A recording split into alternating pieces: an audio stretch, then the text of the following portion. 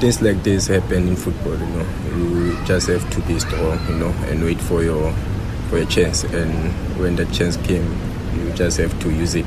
Yeah, I think I'm ready, I know that it's been a long time for me not playing, But yeah, I think I'm ready to deliver when I get a chance.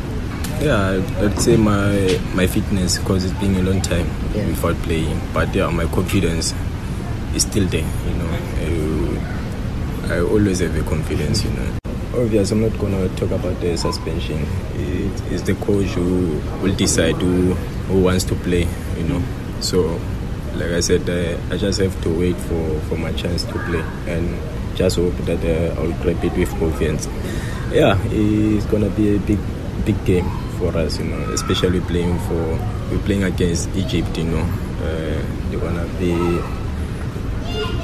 like playing next to their supporters, So we just have to show that we also have a good players in our team, so we have to show our experience and our talent.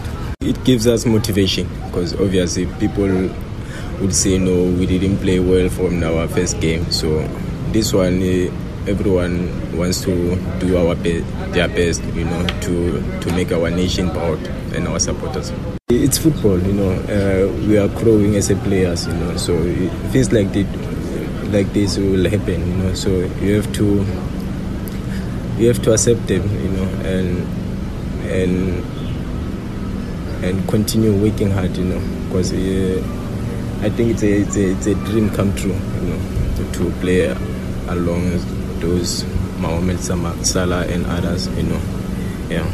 No, I won't say I'm excited, but I'm looking forward to play against them.